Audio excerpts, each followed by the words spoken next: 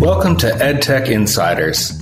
In this podcast, we talk to educators and educational technology investors, thought leaders, founders, and operators about the most interesting and exciting trends in the field. I'm your host, Alex Sarlin, an educational technology veteran with over a decade of work at leading EdTech companies. Today on EdTech Insiders, we talk to David Helene, the founder of Edquity. David has worked in the field of college financing for years. Previous to Edquity, he was a co-founder of Unify Scholars, a nonprofit provider of college financial planning education for low-income high school students. He also worked at The Clearinghouse, a payments provider that works with commercial banks, where he quickly became one of the youngest vice presidents in corporate history. David was a 2020 Forbes 30 Under 30 honoree for social impact and is a graduate of Yale University. Edquity is an emergency financial assistance platform for college students.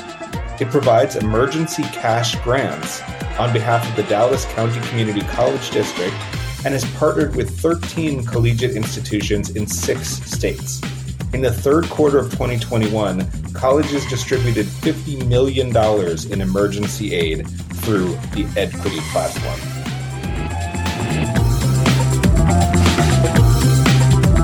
David Helene, welcome to EdTech Insiders. Thanks, Alex. It's great to be here. You are an economics major, and your career background is in finance and payments. Tell us how you got interested in educational finance and EdTech. Yeah, I appreciate the question. When I was studying econ in college, I was focused particularly on financial crisis. So my first job after college was at the intersection studying sort of post-crisis regulatory reform and payments. And I was working for an interesting organization that conducted advocacy on behalf of the largest banks in the country.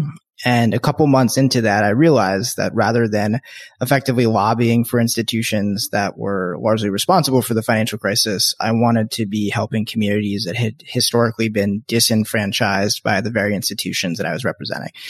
So I was, looking at the housing market pre-crisis and saw similarities with how the student debt market was growing and wanted to think through interventions that might be able to help at both a micro and macro level.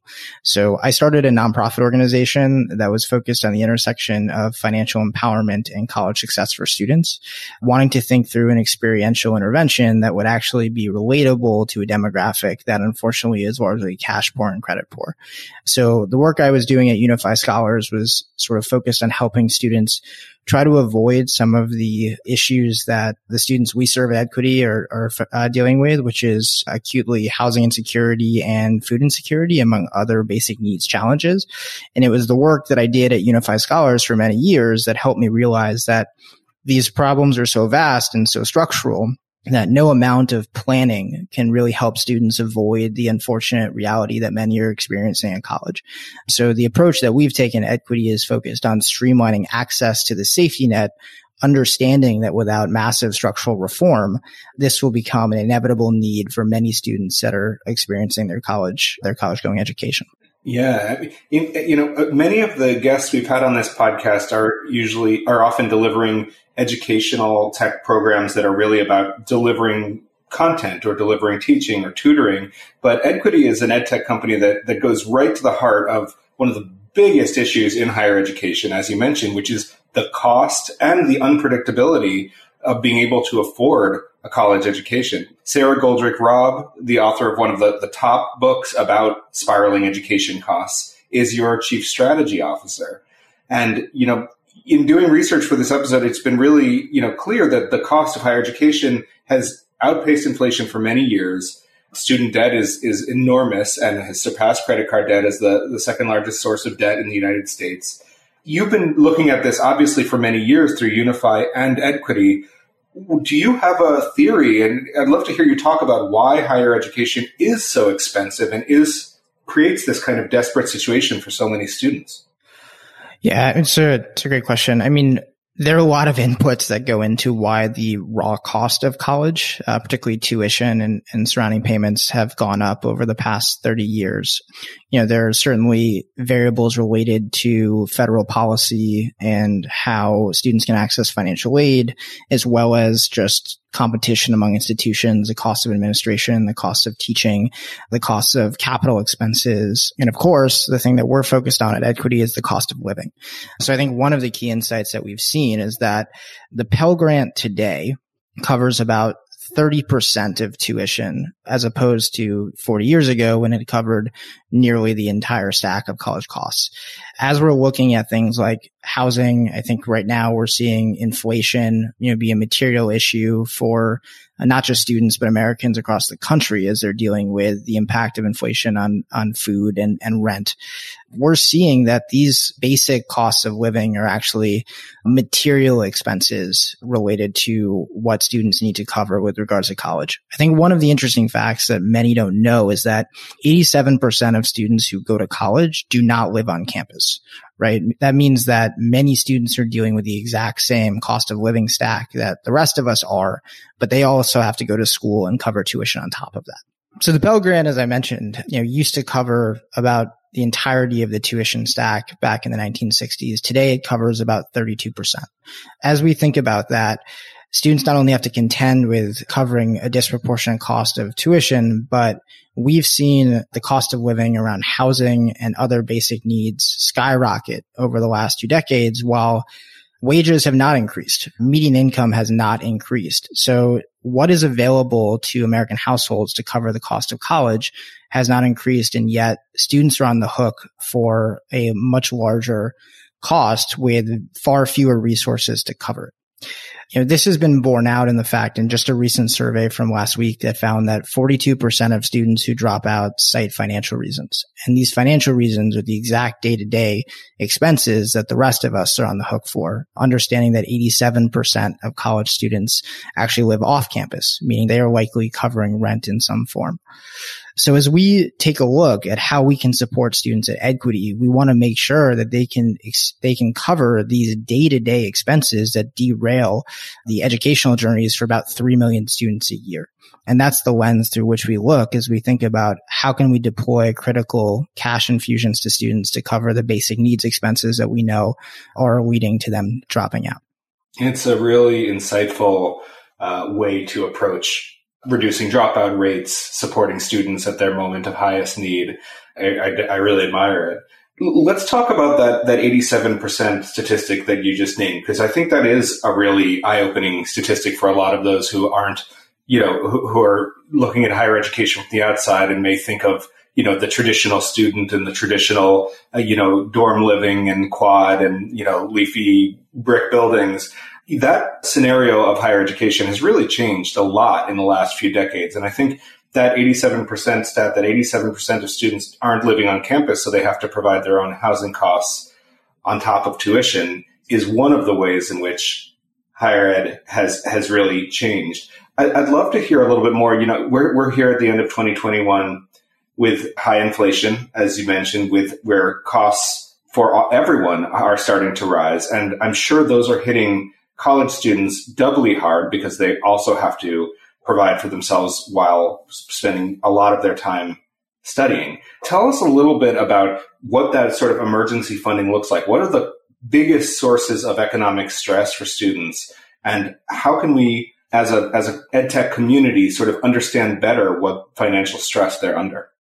Yeah, I appreciate that question. I mean, even before the pandemic, the 2 biggest acute issue areas that students were struggling with were access to safe and stable shelter and food insecurity. So even before the pandemic, about 50% of college students were suffering from either food or housing insecurity. Wow. We ran an analysis for, we've taken in about 100,000 applications for emergency aid in the past 7 months. And we've seen that over that time, actually the same trends continue to persist. About 56% of students indicate experiencing housing insecurity. 21% unfortunately indicate experiencing some form of homelessness. And about 45% of students have indicated struggling with food insecurity. One of the really interesting things from the data is that, you mentioned a picture of college as sort of a lot of these dormitories, the ivy and draped over buildings. But the reality is about, 70+% of students either go to community college or open enrollment four-year institutions, right? So that image is far and away the minority college going experience for those that go to college. In fact, nearly 50% of students are either over the age of 25 or fall into the quote unquote non-traditional learning identity. So those that are going to college is materially shifting with regards to demographics. The fastest growing racial demographics of college going individuals is Black and Latinx. So it is really important that we as the media, as general population, understand who is actually going to college, because we need to think through what are the right policy instruments to make sure that these students complete. And one of the interesting things from our data that we've seen since April is that whereas in April, 30% of students that applied for emergency aid indicated a need for childcare, that number declined to 15% in October. And we know that things like the Earned Income Tax Credit and payments for childcare has increased in the wake of the American Rescue Plan, which suggests, from my vantage point, that the types of policies that we implement will have a material impact on whether or not students will be successful in the future. You say that Edquity is at core an anti-poverty company. What does that mean to you, given what you are saying about all the different financial stresses and policies that may affect higher education students' lives? Well, I think at the heart of it, it's an acknowledgement of the structural issues that are impediments to college completion. And what we are seeing from our vantage point is that by and large, these impediments are financial in nature, and they stem from either intergenerational wealth gaps or true poverty.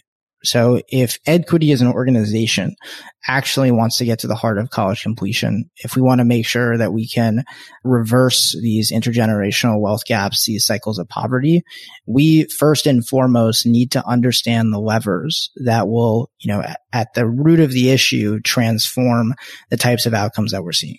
And that is not just building a widget, though I think we have an amazing quote unquote widget that is helping narrow equity gaps in completion and ensure that students can receive cash assistance 25 hours after they apply. Wow. But we have to understand the actual structural factors at play so that the practice that we are demonstrating in the field, that we are partnering with institutions around, can be informative to broader structural policy reform to make sure that students aren't dealing with these types of acute issues in the first place. So that is sort of what we mean when we think of ourselves as an anti-poverty company. Our mandate is not just to transform a micro outcome for a student. It is to transform the macro structures of our society to make sure that emergency aid would be needed less in the future. So that is sort of how we think about our work as we set out to change what's going on in the field of higher education. That's really ambitious and a very inspiring goal. You mentioned working with universities, and one of the aspects of Edquity that is particularly interesting and I'd like to dive into is that you offer a white labeled service so that universities can offer this type of emergency funding under their own brands and names and not necessarily under the Edquity brand.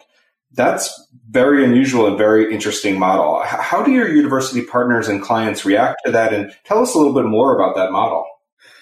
Yeah, happy to share. So, I think first and foremost, it's important to understand that the source of funding is the institutions themselves. So, even before the pandemic, about 80% of institutions had an emergency aid program. In the wake of the pandemic, we've seen a $32 billion infusion of federal emergency aid into the system. So these dollars are institutional dollars, and students expect that these dollars will flow from the institution. So our ability to take on the identity of our partners is critical, because at the heart of this is an issue of trust. Students, I wouldn't say they universally trust their institutions, but they certainly trust their institutions more than a third party that they haven't interacted with before.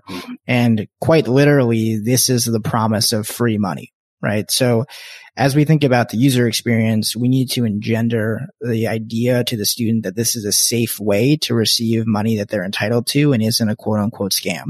So I think the expectation is to make sure that this is a white labeled experience, and the institutions are, of course, entirely supportive of that structure. And it says a lot that students who are experiencing poverty or are experiencing homelessness might expect an institution, a third party, a new institution coming to them to be scamming them. And I think that is probably a very frequent experience for people who need that kind of aid. So it makes a lot of sense that the money is both legitimately coming from and appears to be coming from the universities themselves, the colleges, rather than a third party that they don't know about and haven't yet, researched. No, and I think it speaks to two things, Alex, to your point. I mean, first and foremost, it speaks to the fact that the communities that we work with at Edquity have historically had difficult relationships with financial institutions that have traditionally preyed on them. Right. The relationship has not been one that's deserving of trust, because often it results in material hardships to the communities that by and large we're serving at Edquity. So I think that's something that we need to be mindful of, is the historical experience of the communities that we've been serving and how they've interacted with financial institutions in the past. I don't think that they should be trustful of third parties when it comes to financial services. The other, of course, is a shift in the technological landscape and the ease with which one can carry out a scam in this day and age, which I think has led to, a much savvier generation of folks handling technology to be wary of third-party tech solutions because they could be scams. We're seeing a proliferation of those, whether it's robocalling, whether it's text message phishing. We are seeing a lot more of that. And we have to be very mindful in the design of our user experience to ensure that we can win and earn the trust of the students that we're serving.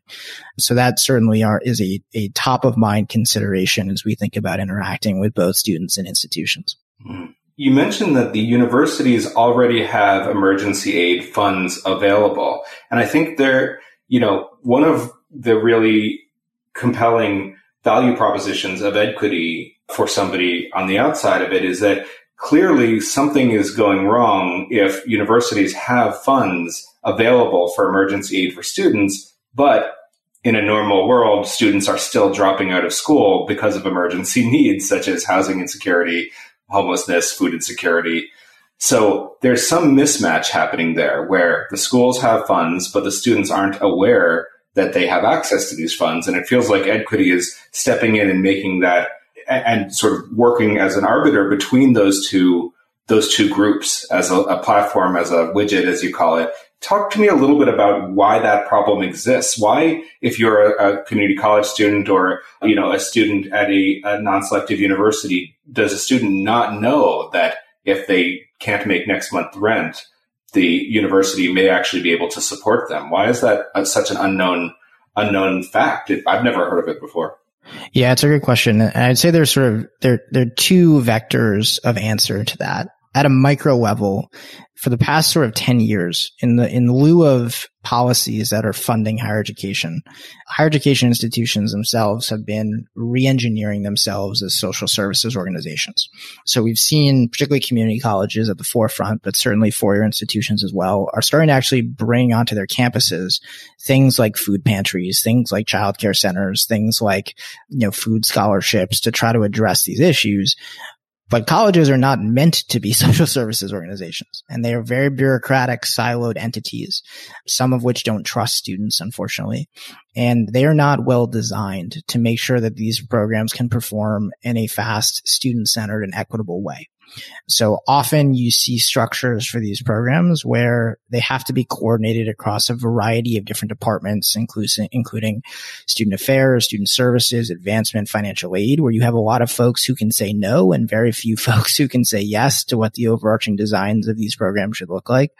And because they often have to move across departments and they are leveraging, existing staff who are already overburdened, it takes a long time for these programs to move. Right. So the status quo today is it takes about 2 weeks for an institution to process an application end to end. There is a culture, and rightfully so, within financial aid to be often compliance first, student second. Right. And when you're a student that needs flexible funding today, that type of culture does not beget itself to an experience that will yield the best student outcomes. So that is sort of a cultural and structural issue for why these programs don't perform. They often are using shortcuts that are not centering equity, but again, are centering the minimization of administrative burden, understanding that these are overworked professionals, right, who are doing 3 different jobs on top of having to review student applications to process financial or emergency aid. So it makes sense that these programs perform as they do, given the resources that are available. That said, another issue here is that the status quo is that even though there may be dollars on campus, the supply of funds certainly does not meet the demand of need.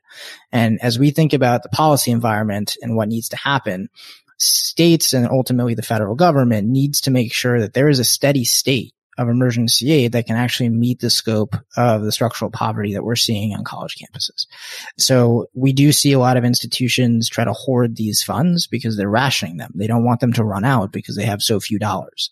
Now, of course, the flip side of that is that if you're rationing them, then you're not spending them on the students who need it. So it is a nefarious problem there, and it gets to the heart of the fact that over the next 12 months, as we see a ton of money still in the system, institutions need to be rigorously evaluating not only the efficacy of these programs to advocate for future dollars from state and federal government, but also to make sure that they are evaluating the scope of the need so that they can justify why they need so much money in the first place. So we haven't seen a tremendous effort from institutions over the last year to evaluate efficacy, which we think is a tremendous missed opportunity and a product of the Great Resignation, coupled with having to do a ton more work than institutions are used to doing. I think there was an article last week that indicated that that higher education saw a 4 percentage point decline in staffing, where a lot of that was in the financial aid function, which just happens to be the function that's disproportionately responsible for emergency aid. So, as we look to the future, we're keeping our fingers crossed that institutions will take a less myopic approach to these programs to make sure that there are more funds in the future to perform well for students. It's really fascinating. It's a very complex system that has to be sort of rethought in a new context. This may be a little bit of an oddball question, but I am curious about your reaction to it. When you talk about higher education institutions serving as social services organizations and sort of having to bend the definition of themselves and provide childcare, provide food pantries, it reminds me a little bit of what has happened in K-12 schools, especially in high poverty areas where schools offer, obviously, free and reduced lunch has been around for a long time, but also additional services and sort of wraparound services for social work and all sorts of services for families and students in poverty and where that poverty is actually limiting their ability to succeed in school. And it feels like that process is now starting to make its way into higher ed, and higher ed is even maybe more unprepared to adapt to a world in which so many of its students are in dire poverty. I mean, when you talk about 20% homelessness of your applicants, that's, I think very few people who go into higher ed realize they may be supporting homeless students, often. So I'm curious if you see any parallels between policies that have supported K-12 schools' ability to support, non-educational outcomes, but core needs, and what is now happening in higher ed.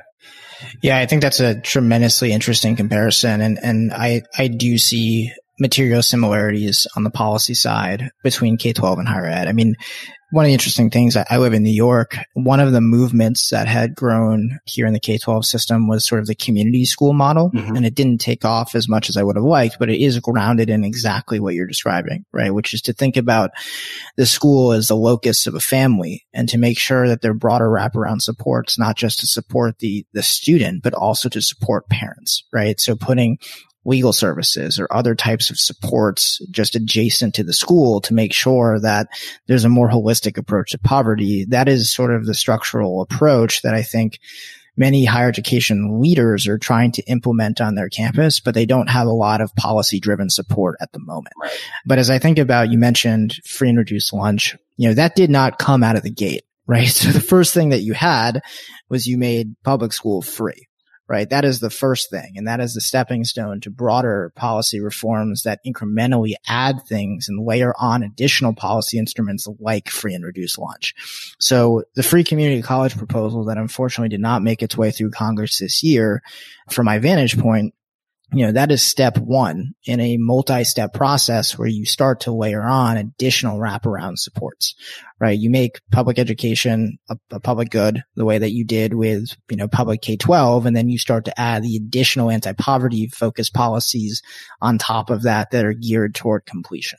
And I will say that the Build Back Better bill does have a proposal to implement a $500 million college completion fund, which is sort of a generalist approach to what you're describing, which is, to allow institutions additional dollars to implement quote unquote evidence-based solutions that are targeting student completion, which would include emergency aid. I think I've read that is meant to be a down payment on future policy, but that is the exact type of wraparound type funding that we're going to need to see in the future at both the state and federal level to, again, to your point, Alex, target some of the wraparound issues that students are experiencing that inhibit completion. Yeah. You mentioned the community schooling model, and that's exactly what I was thinking about. That's sort of like the Harlem Children's Zone model from a couple of it. And then, another program that caught my attention, and I think they've been trying to replicate it for a while. I'm curious about your thoughts about this because it seems parallel to some of the funding issues, is the ASAP program, that the CUNY system. Yeah. Which, if I remember it correctly, it basically offered, transportation costs and coaching and sort of services that were not traditionally thought of as under the purview of a college, but had enormous impacts on college completion, so much so that other schools around the country started to try it. I'm curious if that has influenced your thinking at all. Yeah, absolutely. I mean, ASAP is a transformative model and certainly take pride in our city university system here in New York leading the way there. But to your point, it's a combination of both financial and academic supports. So addressing basic needs issues like providing students free Metro cards to support transportation, given that is the primary mode of transportation for college students here in the city, as well as additional financial support for books plus coaching and academic support. And to your point, the impacts of that program have been transformational and have been replicated in other places. I know Ohio started to take on some work around ASAP. ASAP is a tremendous program and would love to see it in every, institution across the country. It is also unbelievably expensive, right? And it becomes one of those things where even though the benefits certainly outweigh the costs, when you think about completion rates, when you think about tax revenue that comes back into the local economy from folks who are then landing jobs, unfortunately, our public policy rarely is implemented in such a, take the long view type way. Again, ASAP is something that every institution should have, but I am fearful that it is unfortunately going to price many institutions out from what its cost structure is, and trying to think through some of these additional interventions that are a little bit more cost effective, like emergency aid, may be slightly more practical from a public policy standpoint. Not to say that it's more impactful, but, ASAP, I believe the cost was something like $18,000 a student, which it is something that has been proven empirically to be far outweighed in benefit as students complete. But I do think that's the upfront cost, which makes it tougher from an initial public policy standpoint. Mm-hmm. And that makes a lot of sense. I have one more question about how Edquity works with universities. When you approach universities, do you feel like they're already aware of the extent of the emergency aid needs and the funding problems? Are they already struggling with this issue and excited that you can walk in with a clear solution? Or do you have to sort of inform and alert them to the need in the first place and that there are so many students struggling? Yeah, it's a great question. I mean, as I mentioned, I think most institutions identify this as a tremendous pain point. I think where institutions, quite candidly, may have some concerns is that they are scared to pay for anything. That's a general theme. Institutions are typically underfunded, right? And as a result, every dollar matters, and it's tough to see institutions make, again, longitudinally focused investment in infrastructure that will benefit them and yield an ROI that will bring more revenue into the organization in the next year, right? That is just not a framework within which institutions have the luxury of thinking. They can only focus on this fiscal year. So, I think institutions identify the problem. I think it gets back to a broader theme of how are we financing higher education? And if I point to other areas of public policy acknowledge that to do work well, you have to fund some of the infrastructure around it, right? So if you look at emergency rental assistance, and I will not argue that that's been done well, but part of the reason it has not been done well is because cities and counties across the country have literally had to build infrastructure from scratch, on a dime. But there is a 10% administrative carve out for those funds so that cities can actually make intentional investment in making sure that their programs perform well. You want to know why financial aid is a universally hated department among students. The Pell Grant allows for, I believe, it's either 5 cents or $5, but regardless, that's against a $6,000 award. So when you think about the administrative allowance against the Pell Grant, it's pretty much nothing. So you're giving the institution the money to process, but you're not giving them any resources to allow them to process it well or in a way that benefits students. It is the same thing with the HERF allocation of emergency aid, right? These institutions have been given a tremendous opportunity, but also from their vantage point, a real burden that they have to, push out $32 billion into the system that they don't have the infrastructural capacity to move.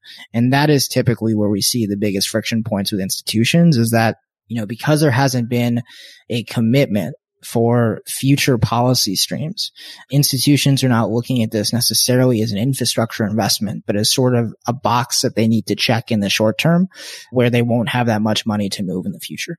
Most people we talk to are unbelievably excited about the solution. They're excited about how we center equity. They're excited about the fact that we can point to statistically significant results that show that students we've funded have graduated at twice the rate as those not funded, right? We've shown that this is impactful, that this is transformative for students and institutions from a revenue standpoint. But the question is, will there be a lot of more money to move in the future or not? And this becomes a policy question that, the next 12 months for us will be really important as an industry of practice to demonstrate how much this money is needed and how transformational it can be for students to justify future investments down the road. That transformation, and especially that statistic you just named where giving emergency aid can double the likelihood of students graduating, feels incredibly compelling. And I wanted to dig in to a particular pain point among student debt, which is that, student debt is one of many economic issues in the United States that's highly correlated with race. African-American students have a 46% 6-year graduation rate, meaning they're more likely to not complete than to complete school. And African-American male students have only a 40% graduation rate. Many students of color are pursuing a degree along with full-time work requirements and family obligations. So there's a lot of additional constraints. And I wanted to ask about how Edquity thinks about its own role in reducing the economic disparity for students of color, particularly. Yeah, I really appreciate that question. And this is an explicit focus of the organization. So we talked about how Edquity is an anti-poverty company. We're also explicitly an anti-racist company. And it is one of our actually explicit core values. And to exactly the heart of your question, as you look at the experience of basic needs security among college students, it is an experience that is disproportionately borne by Black, Indigenous, and Latinx students. So Indigenous students actually have the highest rate of basic needs insecurity. They're at high 60% of Indigenous students are experiencing housing insecurity. But Black students in particular experience basic needs challenges with about, I believe, a 15 percentage point difference relative to white students. So just as student debt is disproportionately borne by Black students, so is the day-to-day financial burden that is disproportionately causing students to drop out. So as we think about the evaluation of our work, we're also looking not just about the absolute performance of what we're doing, but also about ensuring that from a racial equity standpoint, we are disproportionately serving students of color relative to other students because we understand that those students disproportionately bear the brunt of this problem. So we are in the process of digging deep into the data that our partners are sharing with us on the racial identities of students to ensure that we are living up to the promise that we're making. We do have some early data from our partners in California that indicate that we are narrowing equity gaps in how they've been awarding students, which is exactly the intent of the technology. But this is core to who we are and core to what we're trying to accomplish as we continue to grow in the space. That's fantastic. And yeah, it definitely comes across very clearly looking at Edquity's values and mission statement, how dedicated it is to anti-racism and to really closing gaps that we see that are persistent in American education and higher education in particular. I just wanted to have one more question, because Edquity is such a fascinating model, and I think we spent a lot of this conversation talking about macroeconomic issues, education policy. It's incredibly interesting, but I want to understand a little bit on the ground of the experience of a student working with the Edquity platform. So can you just maybe walk through a day in the life of a higher education student and how they would access Edquity, what it would do for them? You mentioned a sort of 25-hour turnaround. Give us just a little slice of life so we can see it from a student's perspective. Yeah, absolutely. So the technology has been built very intentionally. We take what we call an equity-centered design approach, which is to effectively co-build with the communities that we're trying to serve. As we thought about the status quo, historically, a lot of institutions are either using data that can induce bias in how decisions are made, right? So you want to talk about the racial implications of this. A lot of institutions we've seen have either used an application process that is not grounded in basic needs challenges that students are experiencing, which again can over-reward white students, or is using Pell data, right? Using FAFSA data. And that inherently is not itself a terrible thing. But if that is the only condition or criteria that you are using, that inherently is stale. FAFSA data uses what's called prior, which means that you're looking at 2-year-old data in the wake of a pandemic, which may not be very indicative. FAFSA also discounts some of the burden that Black students are dealing with because it is not measuring debt. It is just measuring assets. And we know, as you mentioned, that Black families disproportionately carry debt relative to white families. And it also explicitly omits non-Title IV students, right? So undocumented students, DACA students, students seeking asylum, international students, et cetera. The Edquity product, in contrast, is using an application that is screening explicitly and only for acute basic needs challenges. So we are asking questions that get to the heart of the very experiences that we know are disproportionately borne by students of color. But we do it in such a way that there is skip logic in the application. So a student can either go online and use a web app experience or download a native mobile app, which allows them to complete an application in, on average, less than 7 minutes. We do not ask about race. We do not ask any superfluous questions because we're asking only about the relevant conditions that they are experiencing based on what they're indicating in the application. Once they hit submit, they are typically receiving a response on the status of their application in 18 hours. And then they are claiming funds with money going into their account in 25 hours, where they can either select an ACH transaction where they can enter their bank information and actually initiate a transaction on the spot, or they can choose a prepaid card where they're mailed funds. And that does take a little bit longer. But that is typically the experience. Communication around awareness of the Edquity product is driven by the institution itself. So again, getting back to the trust issue, the correspondence is coming from their institution, making them aware that they can sign in or log into the Edquity, the white labeled Edquity experience, and apply for emergency aid very quickly. But the response is coming directly from us in the app and by email, letting them know the status of their application in less than a day so that they can claim in 25 hours. Wow. And how do they discover the Edquity platform? Do they usually get to it through the school's intraweb site? Yeah, it's a good question. I mean, there are a lot of different channels that institutions use. It can be email, text message, to your point, SIS systems, where they are making students aware that the Edquity, or that emergency aid, I shouldn't even say Edquity, that emergency aid is available to them. So we work closely as a consultative partner to our institutions to make sure that the correspondence is drafted in a way that will yield outcomes that are consistent with the definition of success as shared by the institution.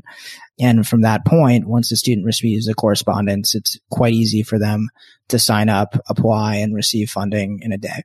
That's fantastic. So you're making the students aware that the funding exists, then asking questions specifically around basic needs that try to circumvent some of the biases implicit in FAFSA data and ask very specifically about current needs, and then a very rapid turnaround that leverages bank transfers or prepaid cards and get students the aid they need as fast as possible. It sounds incredibly, I would imagine that students are blown away by that experience and are so thankful to be able to avoid an emergency catastrophe because of this system. Yeah, I mean, to your point, over 90% of students that we've worked with has indicated a positive experience. So that is heartening, and creating an end-to-end seamless experience where it's all in one place. It's not fragmented. Students are not getting mixed communication. They're not having to get pointed to different departments. Makes it quite a bit easier and much more streamlined for students, particularly in a moment of crisis when we know that stress is the highest. Yeah, absolutely fascinating. So I think we've covered a lot of ground, and I feel very edified by this conversation. I've learned more about student debt and emergency need than I'd ever known before. I wanted to dig in a little bit just and ask about the final questions for our podcast, which is, you obviously pay an enormous amount of attention to policy, to what is happening in the education landscape. What is one of the most interesting or exciting trends that you have seen happening recently? Something that has just caught your eye that seems like the seed of something that may grow to something meaningful in your world? Well, I do think we've hit an inflection point where there's been an acknowledgement of the chasm of structural deficit and a need to fill that with more enlightened policy. I think that the policy instruments that we are increasingly investing in show a trust in citizenry, right, which is in direct cash transfers in a variety of different forms. And I do think that will continue.